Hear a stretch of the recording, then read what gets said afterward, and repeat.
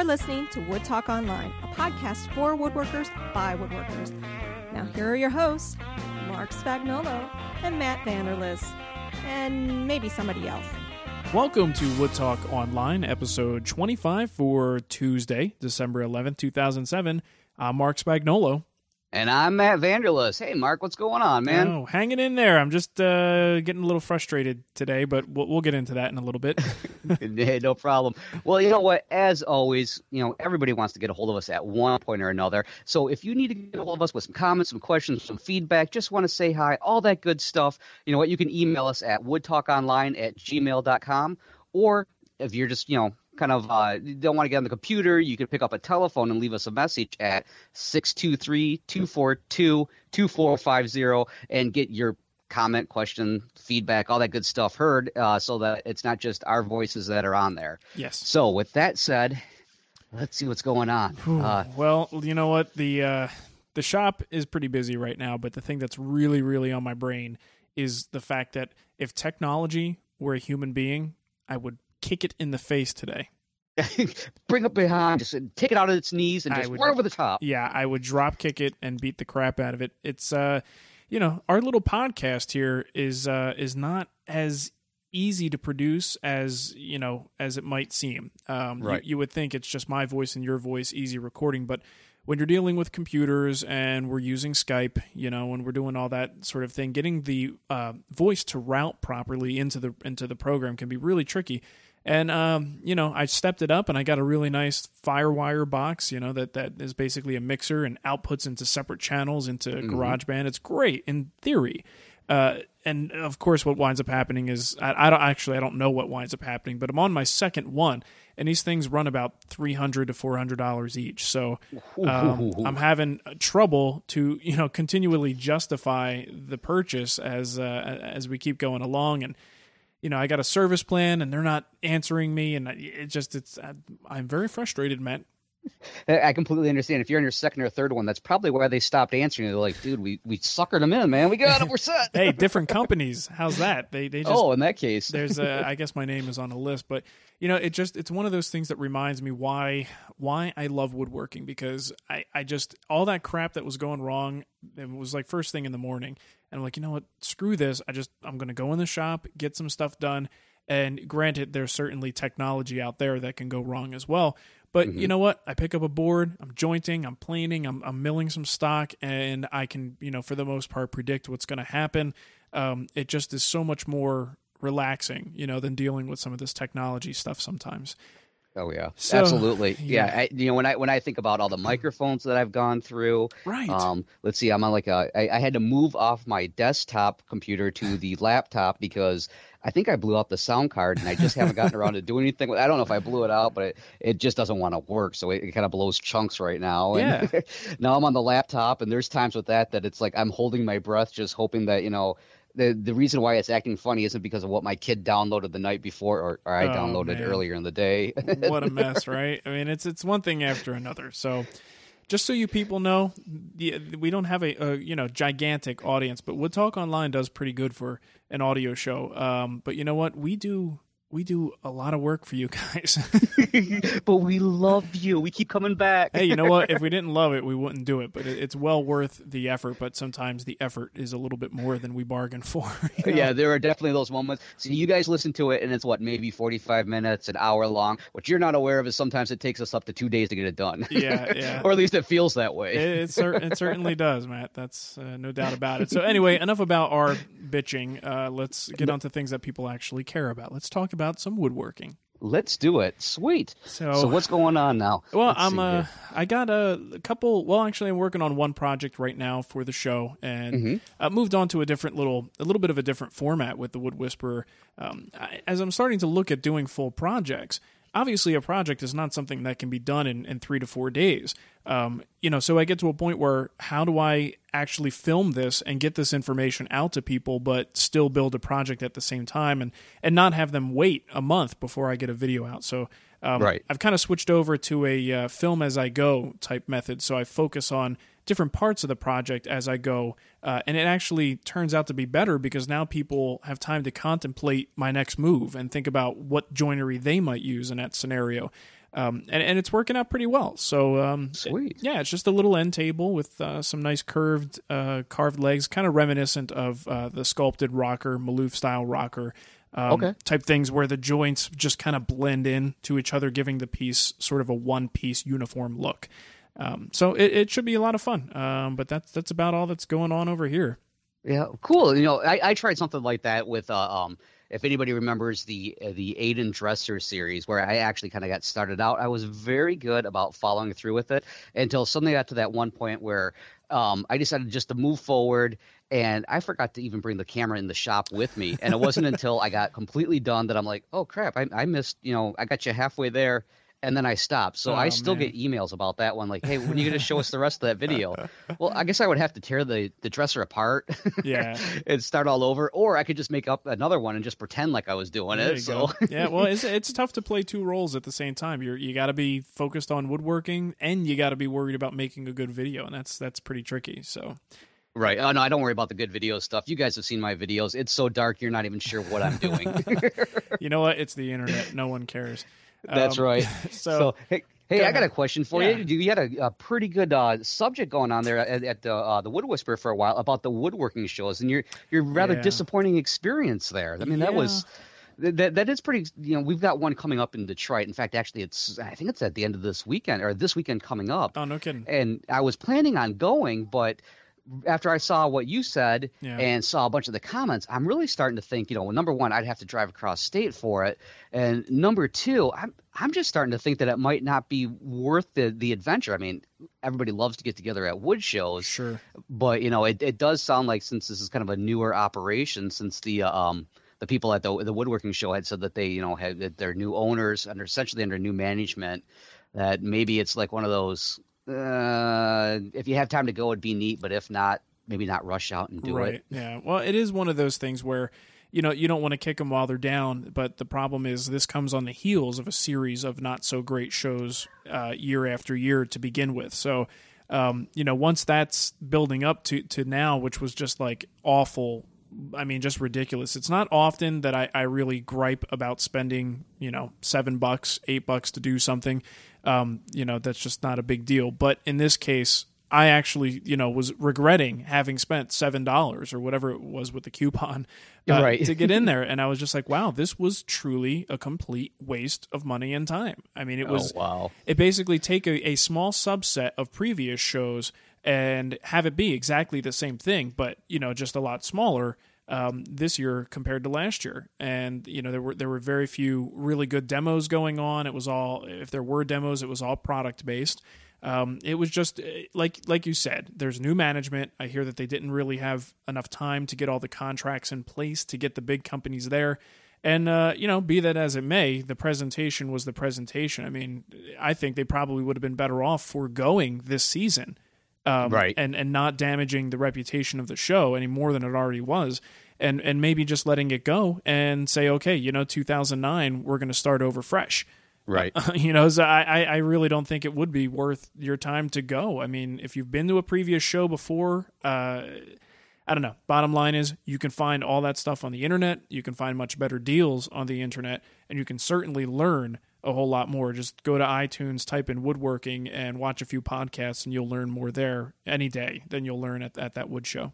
Absolutely. It's definitely the online experience is really starting to grow. People are really starting to catch on. Yeah. So that's pretty exciting. And so who knows? Maybe you're right. Maybe like around 2009, maybe if they listen to us right now, woodworking show people, take our advice and just kind of, maybe take a little time off and put a little bit more together. And then we'll see where you are then. That'd be kind of neat. Well, far be it for us to dish out advice on something that we know nothing about. But the bottom line is, we know good woodworking entertainment, and there are shows out there that do it right, and there is a formula. There are things that people will go out there for. For instance, the show, I don't care about deals anymore because I know I can get better deals online.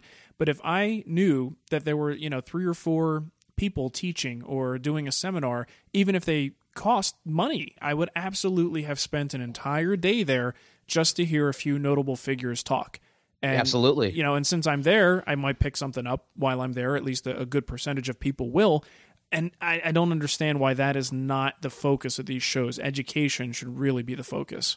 Yeah, absolutely. You're right. That just be center stage, and then the great deals off to the side, of course, help out to really kind of cement the whole thing. But Right. yeah, you're right. Yeah, I would do the same thing if I saw certain individuals up there. I mean, like the local one we recently had at my favorite lumber mill. They just had John Wilson from the Home Shop in Charlotte, Michigan, and people who have read Popular Woodworking magazine. He's been featured in there a few times, and by no means whatsoever is he like on the level of like a Norm Abram or a Scott Phillips or anything like that. But it was really unique to see him there and actually talking about things that I've seen in articles and stuff like that. And I would definitely pay to see more of that. Yeah, absolutely. And I think from what I understand, they probably are going to be doing stuff like that. But it's, again, it was just a bum year, and I don't know. It's going to be hard for me to go back. The website needs to really, really push how great the show is going to be, so that I could actually see for myself what's going to be there. And then I probably would consider going. But right. Anyway, enough about that. Okay, let's stop kicking them in the shins. Let's move on. Kick them when they're down, Matt. Hey, speaking of kicking people in the shins and stuff like that, well, actually, wouldn't be kicking the shins. I finally had a chance to clean out the garage a little bit the other day, and I had mentioned a long time ago. There was sometimes the topic of spray finishes have come up, and I know we've talked before about do I have a spray finisher? And I've mentioned a long time ago that my family bought me the little critter, and that was my little adventure into spraying. And the way to really kind of describe it is the container that you put the finish in essentially is a mason jar. Well, it's not essentially, it is a mason jar. And you screw this thing on, and really the more I think about it, it's kind of a glorified like little like a little those little pen sprayers is what it really comes down to, like a little airbrush. But I found mine the other day, and I'm so excited about it because now I can like maybe start trying once again. And who knows how many coats of whatever I'm going to be getting on the new garage now that we moved into this house. Nice. Cool. So what do you have lined up that you're going to, you're just going to do a full-on project with lacquer or something along those lines? Maybe some shellac. Probably like paint. Oh, there you go. You're going to go paint the fence. Yeah, exactly. Well, I'm building a bed for my wife and I right now, and that's what she wants to paint it. And so I'm like, you know what? Rather than rolling it out, I could practice on. And the second I said practice, she's like, no, there's no practicing. You practice before you do the project. That's right. Those people that are paying you to do the stuff, the occasional ones, you practice on theirs. Yeah, no kidding. Well, the difference in quality between a rolled or brushed, paint finish versus the sprayed stuff is pretty significant, especially in my hands. So yeah. Not quite that good. I'm definitely going to have to stay away from this little thing. I overkill every single time, and it's not pretty. So who knows? Maybe I'll just do some practice boards. We've always got scrap laying around. Sure. So what the heck? Sure. Changing gears, we had a little event at Festool last week. Oh, okay. I know people probably get sick of hearing me talk about the company, but suck it up. They give you free tools to give away to people, so people have got to love that. Yeah, no kidding. They had an editor's event, and apparently they are releasing 3 new products, and this was a way to give people a little sneak peek without saying here's a sample tool, go play with it. This was something for the editors to actually come in.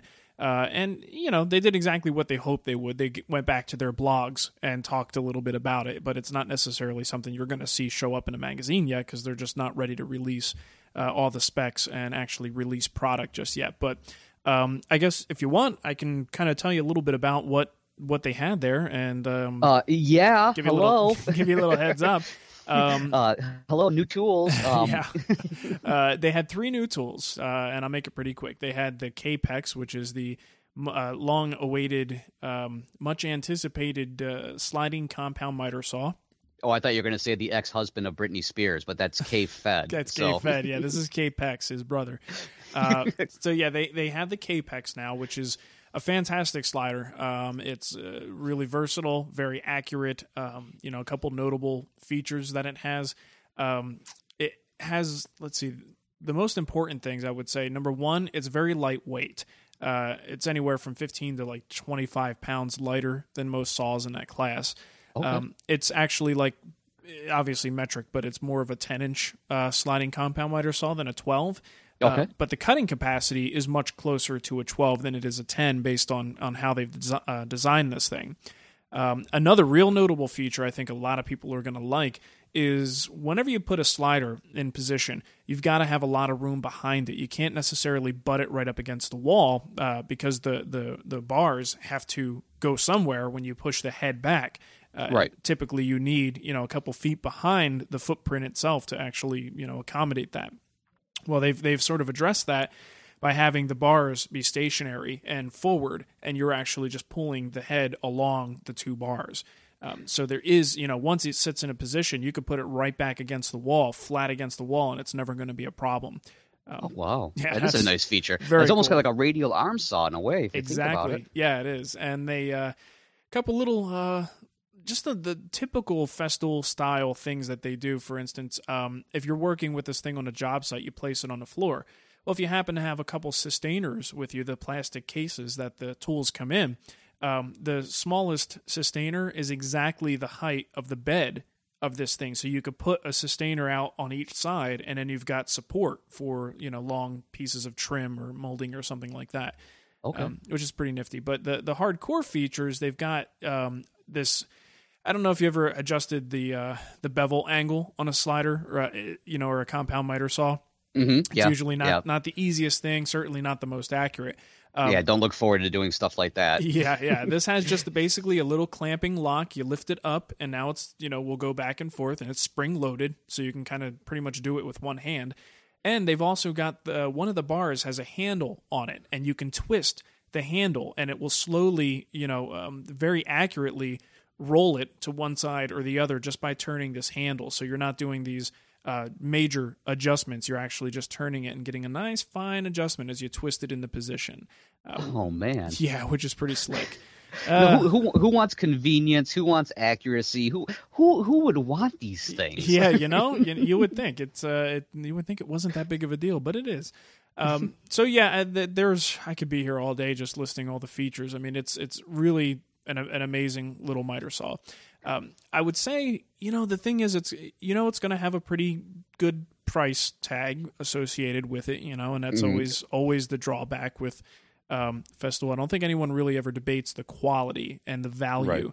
Right. What they usually have a problem with is just the price tag, and I think it's going to depend on the type of woodworker. This is not a tool that I'm going to come out of the gates going, everybody should have this. It's just not necessarily the right tool for certain people.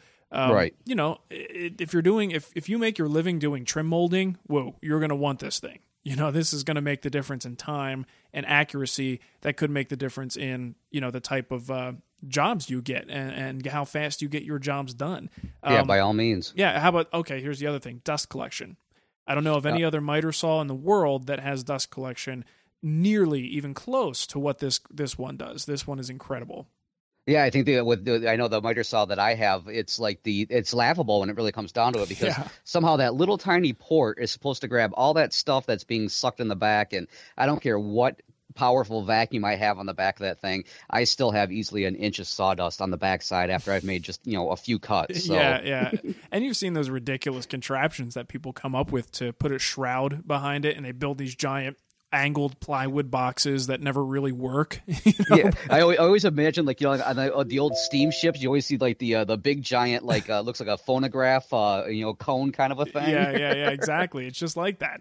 But this unit, I mean, the way they direct the sawdust is amazing. It actually works, which is pretty cool. So. I'm missing a bunch of things. My head's not in the game today, so that's more than enough. I mean, that's enough to get me drooling. Yeah. And yeah, it's of course, like you said, it's expensive, but seriously, when it comes down to it, especially for the professional, let's get serious, everybody. You'd want it because it works so damn good. Yeah, exactly. And it's definitely accuracy, big deal on this tool. So anyway, enough about the Kapex. The other two tools are two routers. One thing I guess that I don't know that they had a pretty heavy duty router, the OF 2000, but they lacked a really small laminate trimmer size router in their set. So they have the MFK 700, which is just a fantastic laminate trimmer. I think I don't know if you saw my edge banding episode recently on the Wood Whisperer, but I was discussing the way that I typically handle edge banding. Okay, yeah. And I use a block plane. And you know what? I hate to have another reason not to use my block plane. But yeah, like you don't really need them. yeah, exactly. I mean, the one or two things that I still use my hand tools for, I'd like to cherish those if possible. And Festool is screwing that up for me right now. Yeah, they're they really are kind of like the modern day ones. You're coming in, ripping it out, going, what's wrong with you? Seriously, what's wrong with you? Yeah. So there's no cord on this thing. Come on. Right. It doesn't plug in. Why are you using that? But it actually this little laminate trimmer. For flush trimming and edge trimming and things like that, they've got some incredible quick change bases, some great technology that stops you from gouging the plywood veneer, which is usually the reason I don't do the mechanical sort of power tool methods of trimming my my edge banding, is because I typically, there's at least a 15% chance, I would say, that I'm going to do something that will gouge the veneer face. And to me, that's just way too much error to even play with it. So I always do it by hand. They have a base that actually inclines the body and the bit at about, I think it's 1.5 degrees up, so that the bit itself, even when you're fully contacting the edge banding as low as you want to go, you're still, the blade is not going to contact the veneer. Which is Shut up. Yeah, it's a really nice feature. So it gives you that 1.5 degree incline, which is just enough. So literally when you're done, a little bit of light sanding, and then it's perfect. And the other thing is, it in addition to having the base that rides, is it holds the whole body of the unit horizontally, and the base attaches that way. There's a bearing, a big fat bearing that rides underneath the bit that will rest against the actual edge of the edging material and stops you from going in too far. So you're completely controlled, and literally turn it on, zip, go right around, and it's a breeze. There's a bunch of other crap you can do with it, but that's the thing that I'm the most excited about. So, these sounds like things I would be using my scrap wood to make jigs for. Yeah, to get these same effects. And here they are, just putting it right into the piece of equipment. That's not right. Think about all those poor scraps of material that are now going to be just laying around, being wasted. No more jigs. Not being built for jigs. Yeah, and like I said, there's a ton of ways to do it. And with your router, with a table saw, and just putting up a sacrificial fence, and you could buzz off edge banding in a flash. But I just never had enough time or confidence in those methods. So the last thing that they have is a Big Daddy Mamma Jamma router. It's called the OF2200. They don't usually go by horsepower. They typically express their power in wattage, but I guess it would be about the equivalent of a 3 1/4. Okay, that's good size. Yeah, and this thing is a monster. That's going to be a little bit overkill for most people's shops. I probably won't go around recommending that much, but if you're in a heavy duty router, routing situation, and you make your living doing routing, or you're doing solid surface or something, this thing is nasty. It is super powerful. But what they did was they came up with a few features that I really wish were on some of the other routers, because they're so cool. They've got this plastic dust shroud on the base that's just kind of there. When you plunge down, most of the time, you sort of close up some of that space, but you're not sealing it off enough, so the dust collection is never usually that good. Right. And if they do have an attachment that goes up toward the top, to close that space off, that attachment typically blocks visibility and just gets in the way. And most of the time you take it off, and then you either wind up stepping on it later, or, you accidentally throw it away. Well, yeah. How did that get broken? I don't know what the hell's going on here, buddy. Yeah. So when you plunge down, they've got this little shroud that hangs around the motor, the actual bottom of the motor, and you flick this little button, and it's spring loaded, and it drops into place and drops right inside the other plastic shroud that's on the bottom. So no matter what height you're at, it automatically drops down and hits the base so that it seals it up. And when you pop on that the dust extraction, nothing gets away. It's the coolest thing I've ever seen. So basically, they've come up with a better dust collection for a miter saw and a better dust collection for a router, which to me are like the most laughable things that you can do any type of dust collection with. I mean, totally. The plunge router that I have, they actually have the nerve of them to come up with this like little plastic shield that I don't know what the hell they're trying to shield me from. It's like maybe occasionally a small chip will bounce off of it, but the big ones are getting around it. Yeah, yeah. Well, I think the thing is the difference here. Companies have their priorities set in different places, and there's no question that with Festool the dust collection is a priority from the beginning. It's not an afterthought. So everything is designed in a way that it allows the dust collection to work better and better and better. And as time goes on, they just come up with better ways to do that. A lot of other companies, unfortunately, they've got their priorities elsewhere. Dust collection typically becomes an afterthought. But you know what? In the world of awareness that we live in now with the internet and people finding out just how dangerous some of these things are for them, like wood dust, it's becoming increasingly vital, that people seek out tools and things that actually allow them to breathe better and not get that crap in their lungs in the first place, not to let it even get in the air, capture it at the source. And, you're going to solve yourself a lot of problems. Heck yeah. Oh, yeah, definitely. That way you can also have a longer life to enjoy woodworking. Amen, brother. Watching and listening to podcasts. So. Yeah. Well, or the armchair woodworkers, right? Yeah. Yeah, we got to come up with something for that. The Monday morning woodworker. Yeah, exactly. So I wouldn't have done that. What I would have done is this. Exactly. All right. Well, we've got a couple of emails, and we do have 2 voicemails. So I say let's hit the voicemails. Okay. And see what we've got left over time-wise, and we'll hit a couple emails. We spent a lot of time chatting today. But people love the sound of our voice. I know when I listen to this show, I love the sound of my voice. Yours, not so much. No. Well, yeah, we're like 2 old ladies over here. Right. That's right. We don't want anybody interrupting us, or I'm going to hit you with my hand. Well, not a handbag. Never mind. Hey, well, I got bingo after this, so let's get a move on here. Okay, let's do it. Yeah, completely unprepared, so I don't know who these voicemails and emails are from. We're just going to hit it. Whoops, that means I just got an email. Okay. I know that noise seems to come in all the time when I'm recording. I for some reason was starting to worry that it was just me that was hearing it. It's actually aliens trying to communicate with you, Matt. It's time to go home. They're back again. All right, here we go. Mark, Matt, love both your shows. Thank you for your dedication to the woodworking world. This is Austin calling from college in Northwest Arkansas. I'm building a table right now, and I really need your personal opinion. I just listened to your finishing podcast, and I know there are 1,000 options I could do to cover my table with, but I'm not sure what to pick. So I'm really just looking for your personal opinion. Building a kitchen table with a walnut top, hard maple aprons and legs. They will be painted with black milk paint, and I don't know how to finish the top. It's going to have a little wee chamfer around the edge, but it needs to be resistant to getting knocked around. It needs to be resistant to maybe alcohol being spilled on it, but I don't know maybe what would look the best. Maybe a satin polyurethane. I don't know. Please answer my question. I'm looking forward to hearing what you men have to say. Good day. He sounds so desperate. I like it. Let's string this one out for a while. Austin, you're going to have to call back. I think we're going to skip this one. Yeah, we'll wait till next week on this one.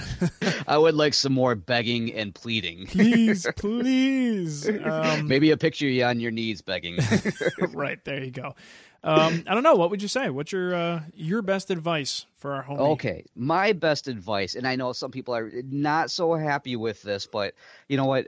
Years ago, I built a table for my family, a trestle table, and basically all I used, only because I was very ignorant about finishing at the time, was just good straight old-fashioned polyurethane. Put several coats on it, and I know really when it comes down to it, when polyurethane unfortunately gets nicked, it's not like lacquer. It's not like shellac. You can't just kind of blend it in with another coat. You really have to kind of scrape it out and start all over again.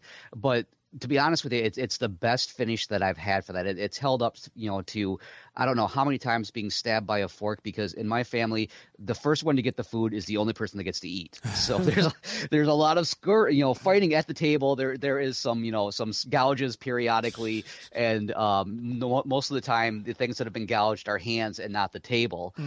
But it took several coats to get it there.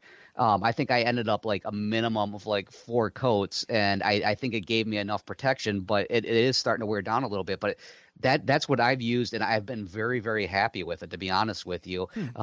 It's definitely held up, and it wasn't a water-based one. I'm sure the water-based would work perfectly fine with the new formulas that are out there, but that for sure has always been one that's just, I still look at it today, and I can see the one night that we had rib roast, and it was amazing.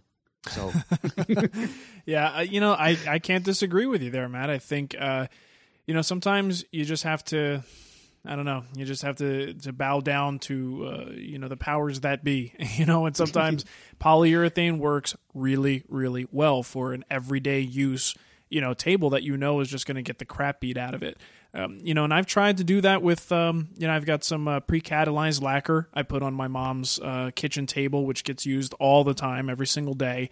And every time I go over there to eat, I take a look at it and just kind of inspect it and see how it's holding up. Now, it is an alder table, so it's not exactly the hardest wood underneath it in the first place, but the finish is taking a beating. I mean, it's showing it. It's not resisting the beating quite as much as I would have liked it to.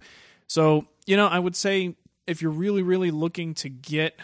I mean, the thing is, there's no doubt that the pre-cat lacquer finish looks better than the poly finish.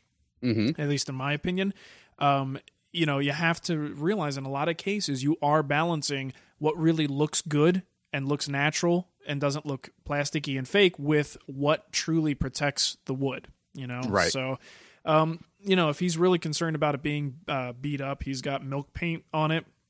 I think he needs to protect that color as well. I think he's going to need a couple good coats of just straight old polyurethane or, maybe even like Behlen's rock hard tabletop varnish. I've heard good things about. Okay. It's a high solids ureth, or I don't even know if it's a poly varnish or not, but it's pretty strong, durable, looks pretty darn good on the surface, and a few coats of that should do you just fine. And I would probably say build up a couple coats of gloss and smack on your final coat with whatever sheen you want, if you're going for semi-gloss or satin. And that should be fine. There are other things that will work, but I think you and I are apparently on the same page for what we would do in that scenario. Yeah, I totally agree. It's just there's sometimes when there are the traditionalists that's just it does give it that plasticky look, but seriously, for everything he was saying, absolutely. Yeah. Something you mentioned there, it was for whatever reason. What the heck was I watching? I was watching something, and it was woodworking related, and that the person was talking about finishing, and you mentioned put the gloss on, and then with the last one put on whatever sheen you're going to go for. Uh-huh. And for whatever reason, that just hit me like a ton of bricks. I'm like, that makes total sense, because I know for myself, this particular table that I built, I actually put on. My wife wanted semi-gloss. She was afraid that we were going to see the reflection of each other going for the food, so therefore it's kind of like wearing it down a little bit by rubbing it out a little bit. But I had put nothing but layers of the semi-gloss, and it worked fine. But it's like after I saw that, I'm like, dude, that makes so much more sense, because what all it is the difference is with the semi-gloss and the satin is just what the crystals or whatever, the sand that they add to it, the silica, to give it that look. Yeah, and that's pretty much it. So the concept is, if you're going to build up a finish, just build it up with the pure stuff. If you are adding all of the and then there's a name for it, and it escapes my memory right now, but like the flatteners. If you add a bunch of flattener to it, you're building up, that's part of the composition, So I don't know for sure that it's really going to affect the strength. I have heard that it's, not quite as durable as full strength, high gloss. But the main thing primarily is they say that if you're building up layers of the semi-gloss or a flat material, you're actually going to have a murkier finish when it's all said and done, because, it's sort of a layer that you can't completely see through, and you pile on 3 or 4 of those layers, now you're actually obscuring the grain. Whereas if you do 3 or 4 coats of gloss and then hit the final coat with the thing that's going to change the sheen, you still have a better chance of actually seeing the grain. It doesn't obscure it as much. Right. So, and like you said, lots of people don't do that and are perfectly fine with it. But if you're looking, to get the best results possible, stack the cards in your favor, and that's probably the way you would want to go. Yeah, that was the point, that the gloss would show more of it through, and then everything else, and that's what I was like, that makes sense, because the table I had, we made it out of ash, and there was some really beautiful figure in it, and to some degree, the more I look at it, it is kind of like one of those, I'm just not seeing it pop like I did, when I first put that first coat on. Sure. So, sweet. All right. Okay. So we got another voicemail in there now? Indeedly doodly. Here we go. Hey guys, how's it going? This is Roberto again. I have a different question for you today. I wanted to know more about power shapers, those machines that are shapers. I once asked someone, they said it was pretty much a router table on steroids, and I'm just wondering, why do more people opt for the regular router tables than a shaper? I mean, a shaper would seem to me better. Let me know what the difference is.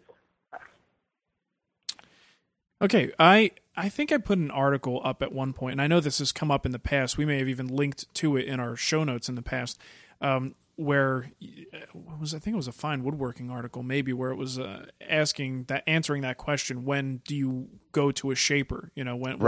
What type of work should you be doing before you justify a shaper? Obviously, it's exactly what we said. It's like a router table on steroids. My opinion on why people tend to go more toward the router table route is most people already have routers. So once they get to the level that they want to do some table, router table style routing, they've already got half of the setup, so they could just put their, plunge router or whatever type of router into a table and call it a day. Whereas a shaper is a whole new tool with a whole big footprint. And what winds up happening is the people who get the really big heavy duty routers and put those in a table, by the time you add up the price of the router, the table, the actual roll around cart that it's sitting on or whatever, if you built something, your time that goes into that, when you add all that together, you probably could have just bought a shaper. So yeah, really. But I think it's a matter of two things: comfort. People are comfortable with the router; they already understand how to use their router. Versatility, because you could take that router back out and use it for something else, handheld operation if you really want to. Although I think most people generally leave it in, but you have that option if you want to. You could swap it out really easy. If something goes wrong, you could just pop a new one in most of the time. And I think it's just a matter of, like I said, just being sensible that you already have a router. How do you get a router table? You take this router, you put it in a table. You don't go and buy a whole nother tool for that task. So that would be my guess. I mean, what do you think?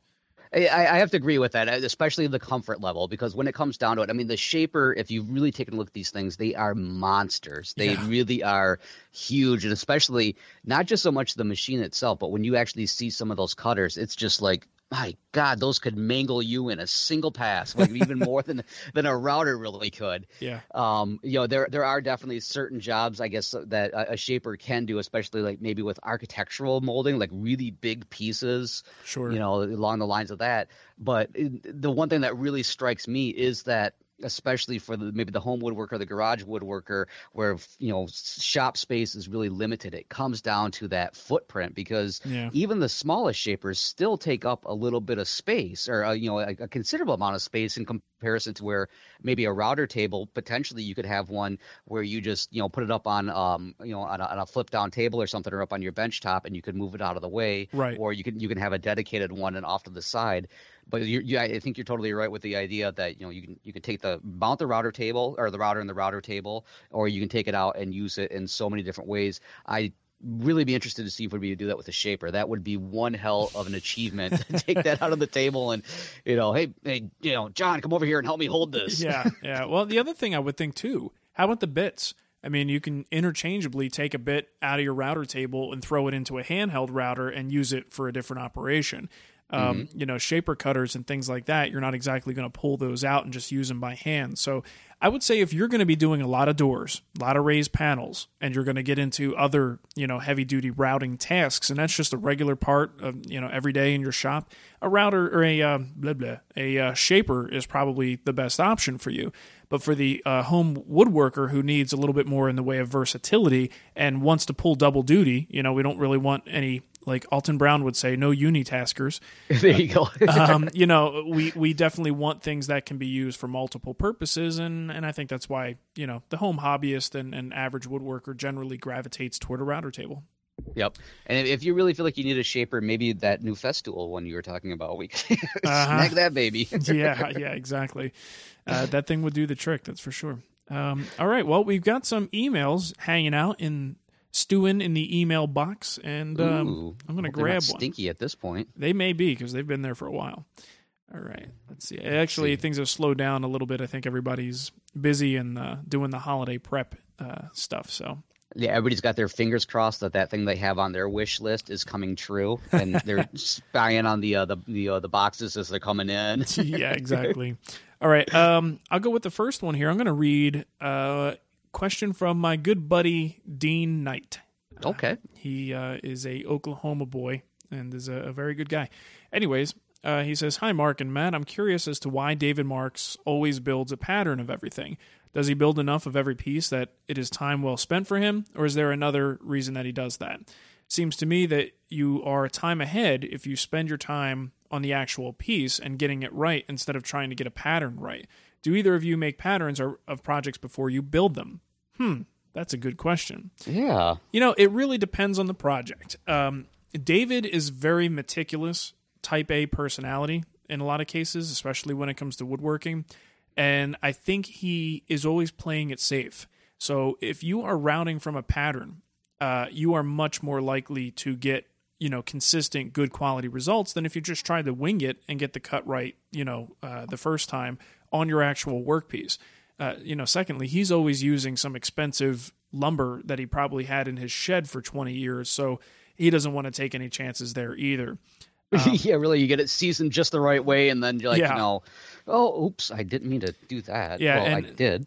Right, exactly. And as a professional woodworker, think of it this way: if you make a piece of furniture and you put it out there, anything from any time in your career, someone can see it and go, "I want one of those." Now, if you've got a pattern, or a template hanging on the wall, you could just pop that thing down and get to it a lot faster, and it becomes a much more profitable situation for you. And chances are, when you build as many things as he has, you're probably going to start to forget a lot of the stuff. So, and I guess part of the other thing, like I said, he's just a meticulous guy, and that's kind of just the way that he does things. Right. And that makes total sense. That's the one thing I'm thinking about, because I know the only time I ever really make a pattern in my shop is if I am working on a project that not so much somebody's going to ask me to build later down the road, but just the fact that maybe there's a lot of those pieces that I have to do. And, my freehand ain't like it ever was. Yeah. That's true. If there's multiples, I'm doing right now this table, which has these funny curved legs. I have to do a template because I need to make 4 of those suckers, and they all need to be the same. So a template is an absolute must in that case. Building mock-ups, that's something I actually, was talking about in my latest episode. I'm not big on mock-ups. I am a big fan of diving right in. But it really depends on the situation. If there's a lot of unknowns, if it's something that I'm not really sure or confident about the results, I probably will do a mock-up. You kind of have to, and it's a smart thing to do because you don't want to find out after you've already cut, your expensive, figured Bubinga that, that it's not going to be the right size or that joinery isn't going to work. Right. So you have to kind of think along those terms. But if it's something you've done before and you're making a one-off piece of furniture that, is no big deal, you could recreate it tomorrow if you had to, then I don't see any reason to necessarily make one. Right. Yeah. No. I agree. Yeah. Absolutely. Woohoo! All right. I've got a couple of them in my shop. So, but they're just sitting there waiting for it because I know people want me to make them, but I can't convince them to do it. So nice. So all right. You want to grab one? Here. Yeah, I got one here, and this one is from from a fellow Matt. It says here. Hi, Mark and Matt. I'm working on a project that requires that I glue up several panels, and I found myself wondering about something as I was working on it recently. When I join a board on my 6-inch joiner, the edge is not perfectly flat. It has the little ridges on it from the rotating cutter head. These aren't really big, and I doubt it makes a difference, but would I get a better glue joint if I were to plane them down with a hand plane before gluing? And yes, I know this sounds like an odd proposition. Why not just hand plane them to begin with, you may ask. I've tried that and my skills just aren't at that level. But I do seem to be able to take one consistent shaving off of the edge of the board and it's already been jointed. Thanks. And Matt, don't give up the laugh from the comment about my laugh. I'm trying to laugh more these days, but it's the holidays and I keep seeing the bills rolling in, so I've been crying a lot. But nice. So anyways, best regards, Matt Paritsky. Okay. we'll just leave it at Matt. So I know exactly what he's talking about here because I've seen this myself, not only with my jointer, but sometimes with the thickness planer. And you kind of do see a little bit of that rippling from the blades. And it's not that the board's not flat. It's just you see where the cutter actually engaged the board. And these can easily be sanded out. There's no getting around that, when you go to sand the board. But for the question about the on edge, I don't really think that it makes that much of a difference when you go to glue them up, but there's no reason why I don't see why you can't just simply, knock them down. After all, I have one of those edge trimming hand planes, or the edge trimmer, and I love it for that reason because it gives me that nice, smooth, that very glass-like edge. Right. And in my own mind, it does seem like the joints come together nice and tight. But at the same time, I haven't done it on boards, and they do come together, just as tight. So I think this is one of those, it's a personal preference thing. Yeah. If in your mind you think that you're seeing it coming together tighter and somehow working better, then by all means go for it. But I think close to like actually putting your boards under a microscope, you're not going to see the difference. Right. I would say, it's technically, if they're both perfectly flat and he does smooth everything out, the joint should be better, right? You're getting more clean contact.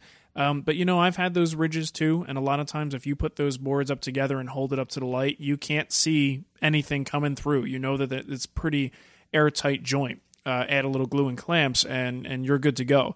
So I think, me personally, I guess the other thing is it depends on how bad it is. If we're only talking like 1,000th or 2, as you go across that, and that's what you're feeling. Because don't forget, your fingers are pretty sensitive. So if you're feeling it, it may not, even though you feel it, may not be that significant of a ridge.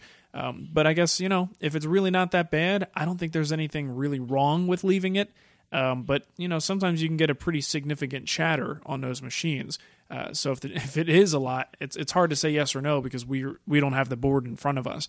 I will just say that there are cases that I would let that go, but there are also cases where I would absolutely do something about it to clean it up. So right, maybe the other situation that I was thinking of as you were kind of mentioning that not only the chatter, but perhaps once in a while, let's say we have a little bit of tear out, and so that might be a situation. But yeah, I think we're in agreement on that one. So right. So Matt, have fun with it. Maybe you can improve your skills that way. I know myself, I do great on already trued up boards. Let me tell you, I get amazing results. All right, let's. We got a couple short ones here. I think we could probably jump through these real quick. We've got another one here from Todd. He says, I've recently listened to all your previous shows. Several episodes you've advised people not to finish the inside of their boxes / blanket chest. I've heard that you need to finish both sides of a project because the unfinished side of a board will gain and lose moisture more quickly than a finished side, causing the boards to cup. Have I been misled all of these years? Thanks for your time, Todd in Richfield. So, do you think he's been misled, Matt? Yes. Or have we? Yes, I do. Yes. I am sorry, Todd, but damn it, the forces that be have, they're conspiring with the finishers of America or the world. Actually, there's a group out there, and they want to take us for a ride. maybe we've misled him, and we're wrong. Shh, no, that's not right. The thing is with this, it's one of those things. There are a lot of traditional. I don't want to call them wives' tales, but they're kind of like wives' tales. They're wives' tales. old woodworkers' tales. There you go. The wives of woodworkers. where things kind of make sense in theory, and there are scenarios in which those things can come about, but it is not a hard and fast rule. So I would say if you take a board and you finish one side, kind of like when people say about veneering one side of a board, you always want to treat both sides in exactly the same way so that they gain and lose moisture at the same rate on both sides. Mm-hmm. So in theory, it makes perfect sense that if you put a finish and that finish blocks, slows down the exchange of moisture across the surface, you would expect it to warp. And in some cases, I guess if you grab a nice wide plank and you do that and you finish it on one side, it might cup. Well, if you take that same board and just put it down on a bench and do the same thing right next to it, guess what? That board might cup too, even though there's nothing on either side. You know, and you take a board, finish both sides, and put it next to there as your third board, and guess what? That might cup too. You know, so I think the problem is there's so many variables at play in the natural, forces that are at play inside the wood that sometimes things are going to happen anyway. So the concept here is when you're talking about boxes and things like that, a lot of times these things are locked in their conformation that they're in. The side of a blanket chest is not going to move very much at all. You know, it's locked down with dovetails or, some kind of a joint. It's not going to move at all. So if you don't finish the outside and some, force wants to pull it one way or another, it's got nowhere to go. You've glued it all together. It's locked down. Right. So I do believe that there is a little bit of an exchange differential from one side to the other. I don't necessarily believe that it will affect projects that are, locked down in place like that.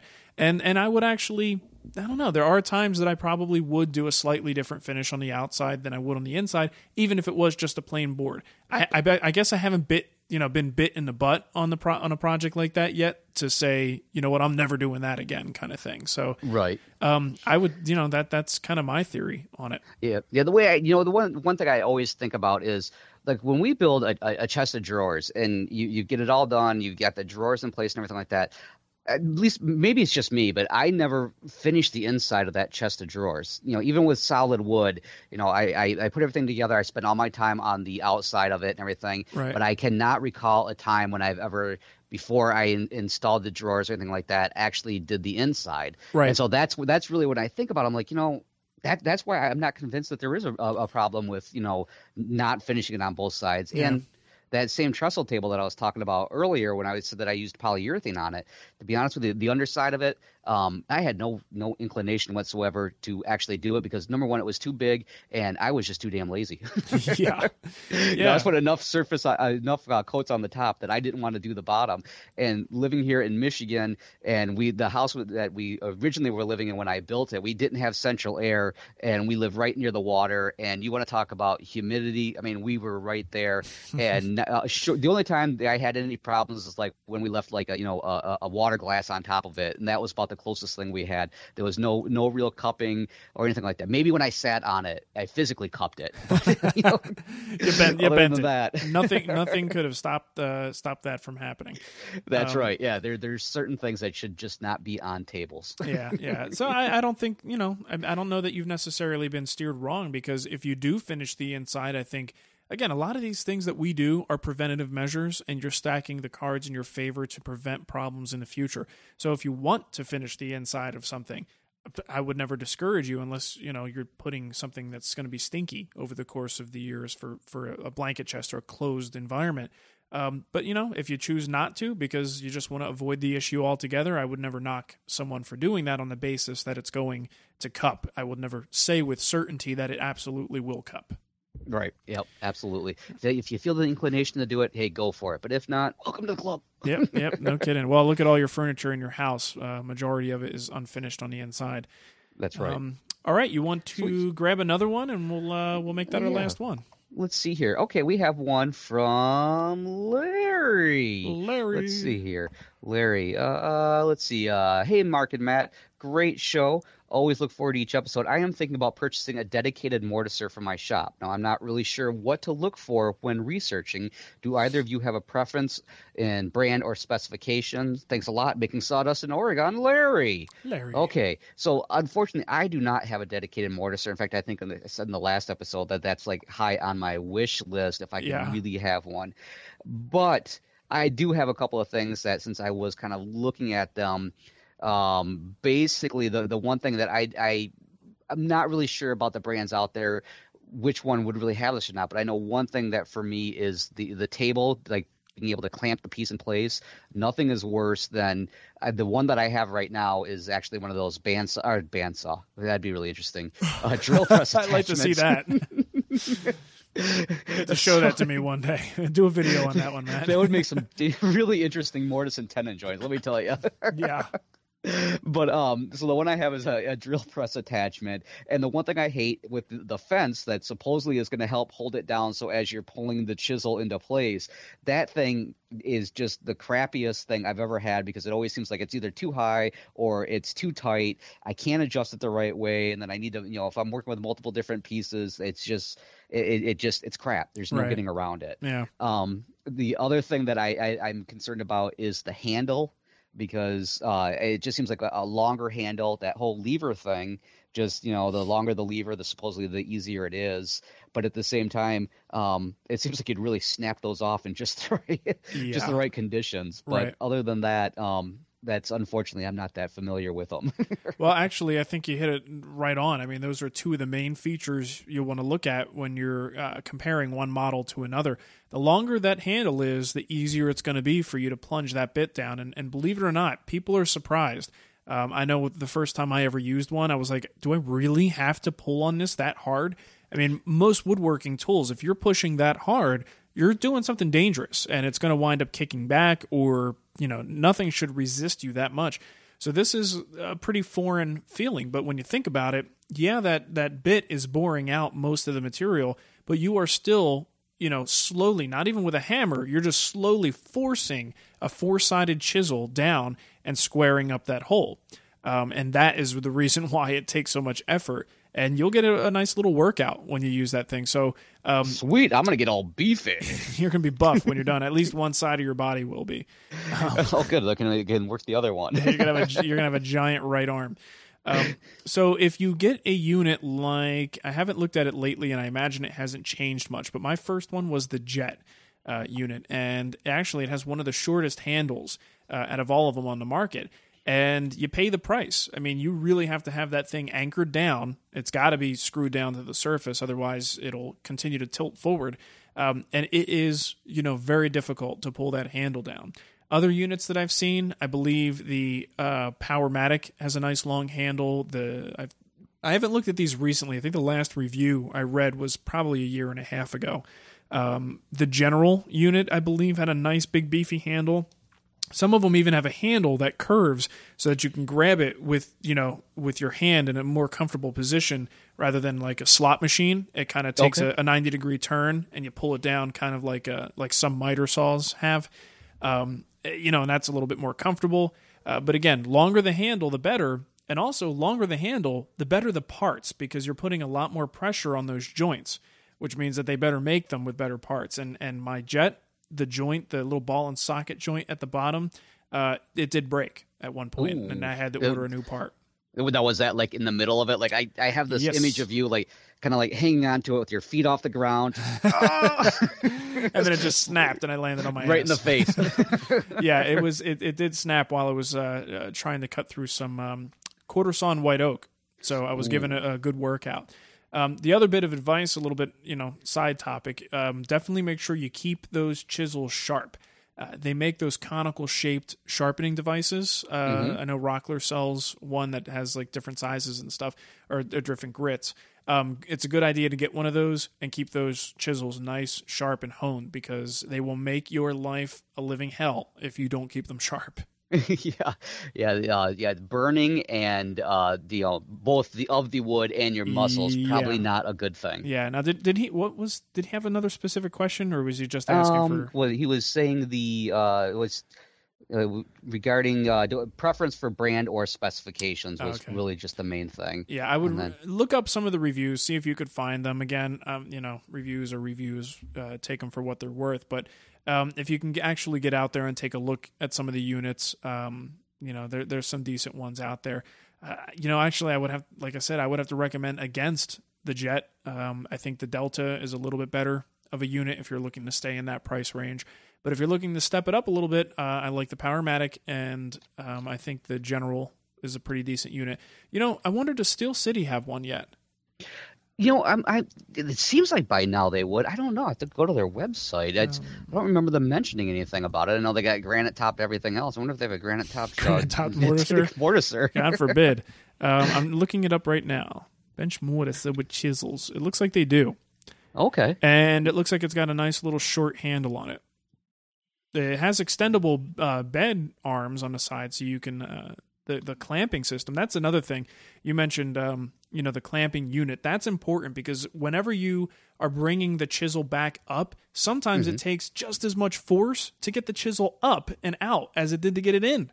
Yeah, I've noticed that with the attachment I have for the drill press. That's exactly the same thing. I always assumed it was because I'm working with that small arm on the drill press. Right. And that's one of those things. I know a lot of people, like myself, when you see that and you're like, oh, I can have two machines in one kind of a thing. And I'm at that point now that I barely ever use it because it's such a pain to set up, and I'm so dissatisfied with the results that I'm getting from it.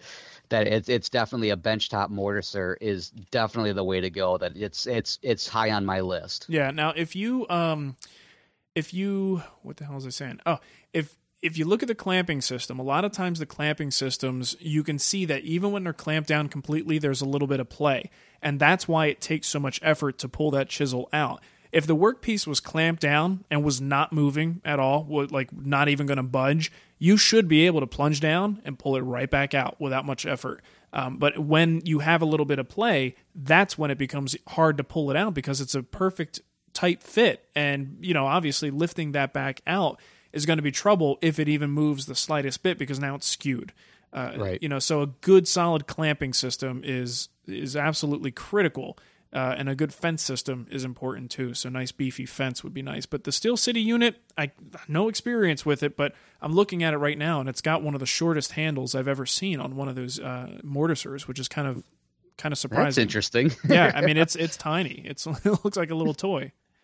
Oh, you mentioned the fence, and actually I brought up an article I found here, and it has both the general and it says the WoodTech mortisers. I'm not sure how old this article is, but they have a fence system where not only does it kind of hold it down from the top, but it actually has like a little vise that holds it flush against the fence. So it looks like you're also getting that extra support that way. That's nice.